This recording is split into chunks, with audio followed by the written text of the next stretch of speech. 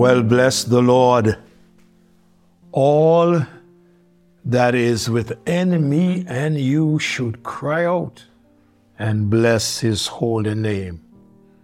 God has done great things. He has allowed us to live to see this day, whereby that we could continue to serve him. And as I think of serving him, I think of a great privilege that we have to be servants of the King of Kings, to be his ambassadors here on planet Earth, and to do something that he enables us to do. He works through us. He is not sending us out there to do anything on our own, but he just wants to walk through our bodies to bring about his will.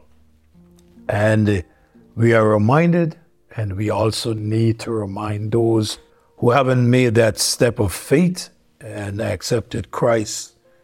We are here to remind you that Christ receiveth sinful men. Come, and he will give you rest. Trust him, for his word is plain. He will take the sinfulest. Christ receiveth sinful men. If we're going to sing, he said, sing it over and over again. Christ receiveth sinful men. Make the message clear and plain.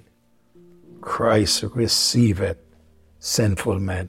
This man, John, in Matthew's gospel, this is what he wanted everyone to know, that they can be forgiven, that Christ will forgive them. He will save them if they would only believe. So we have the preaching of John the Baptist that continues in verse number 7 of chapter 3 in the book of Matthew. And I want to read verse 7 to verse 12 and share with you a few things in these devotions for the next few mornings. But when he saw many of the Pharisees and the Sadducees come to his baptism, I want to stop there a little bit and just explain you so that you could understand as we read. When John had preached the gospel, there were those who responded to the word of God, accepted Jesus to be their Savior and Lord, and they followed the Lord in believers' baptism. Now, when John was baptizing these folks, verse 7 says, when he saw many of the Pharisees and the Sadducees came to his baptism, these two groups, they came to his baptism, he said unto them, O ye generation of vipers. Notice what he called them. Who hath warned you to flee from the wrath to come? Bring forth therefore fruit meet for repentance. And think not to say within yourselves, we have Abraham to our father. For I say unto you, that God is able of these stones to raise up children unto Abraham. And now also, the axe is laid unto the root of the tree. Therefore, every tree which bringeth not forth good fruit is hewn down and cast into the fire. I indeed baptize you with water unto repentance, but he that cometh after me is greater than I, whose shoes I am not worthy to bear. He shall baptize you with the Holy Ghost and with fire, whose fan is in his hand, and he will truly purge his floor and gather the wheat into barns, but he will burn up the chaff with unquenchable fire. Now, many people, after hearing the word of John and his preaching in the wilderness, came out to see him and no doubt to hear him. He was different from among those who were Pharisees and Sadducees. And by the way, who were they by these names and titles, Pharisees and Sadducees? Permit me to explain. One, the Pharisees. The word Pharisee in itself means separated ones. They were members of a sect that tried to live up to their name. to be admitted to their group, one would be put on probation for a period as much as 1 year. During that year, the applicant had to prove his ability to follow the ritual law. They separated themselves from Gentiles, tax collectors, and anyone whom they considered to be base sinners. In the book of Luke, chapter 7 and verse 39, the scripture said, "Now when the Pharisees which had bidden him saw it, he spake within himself, saying, This man, if he were a prophet, would have known who and what manner of woman this is that toucheth him, for she is a sinner." These Pharisees, they were known as the law keepers, and they even looked at other Jews and referred to them as accursed.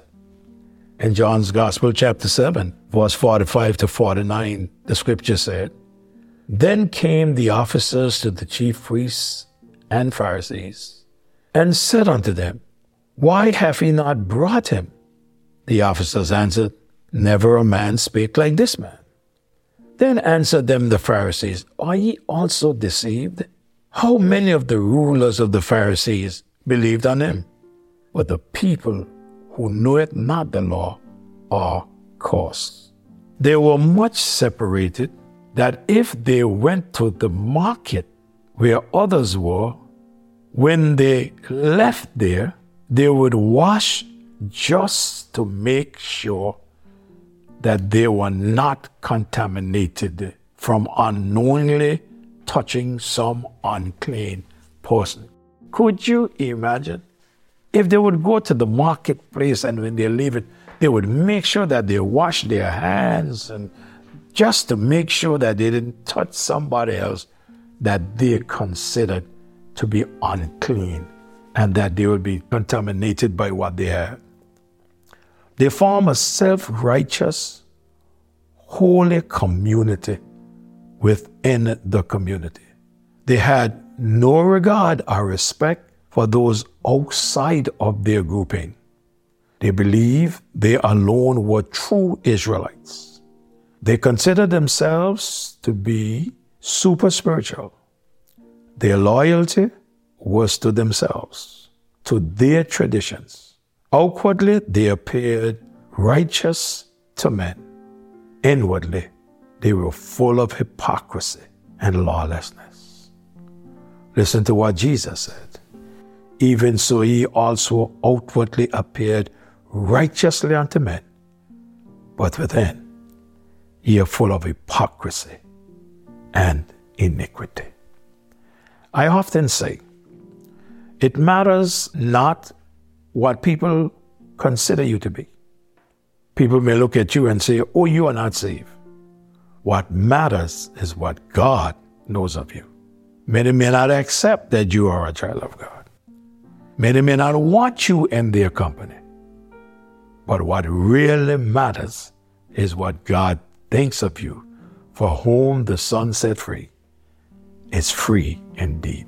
There was another group, not only the Pharisees, there was a group by the name of the Sadducees. But you see, my time is up for this morning. So when I come back next morning, I would share with you a little about this group. This group was different to the Pharisees. What was different about them? I'll share with you. Thank you so much for listening, and may God bless you as you share this with your loved one. Lord, I thank you. As we continue to look at the preaching of John, may it speak to hearts. Lord, may we be concerned about what you think of us. And God, not what man think of us. Oh God, in the eyes of man, we may be something good or big, but in your eyes, we are nothing. Like these Pharisees. Have your way with us. We love you, praise you, and thank you. In Jesus' name, amen. God bless you. Thank you for sharing. Do have a great day.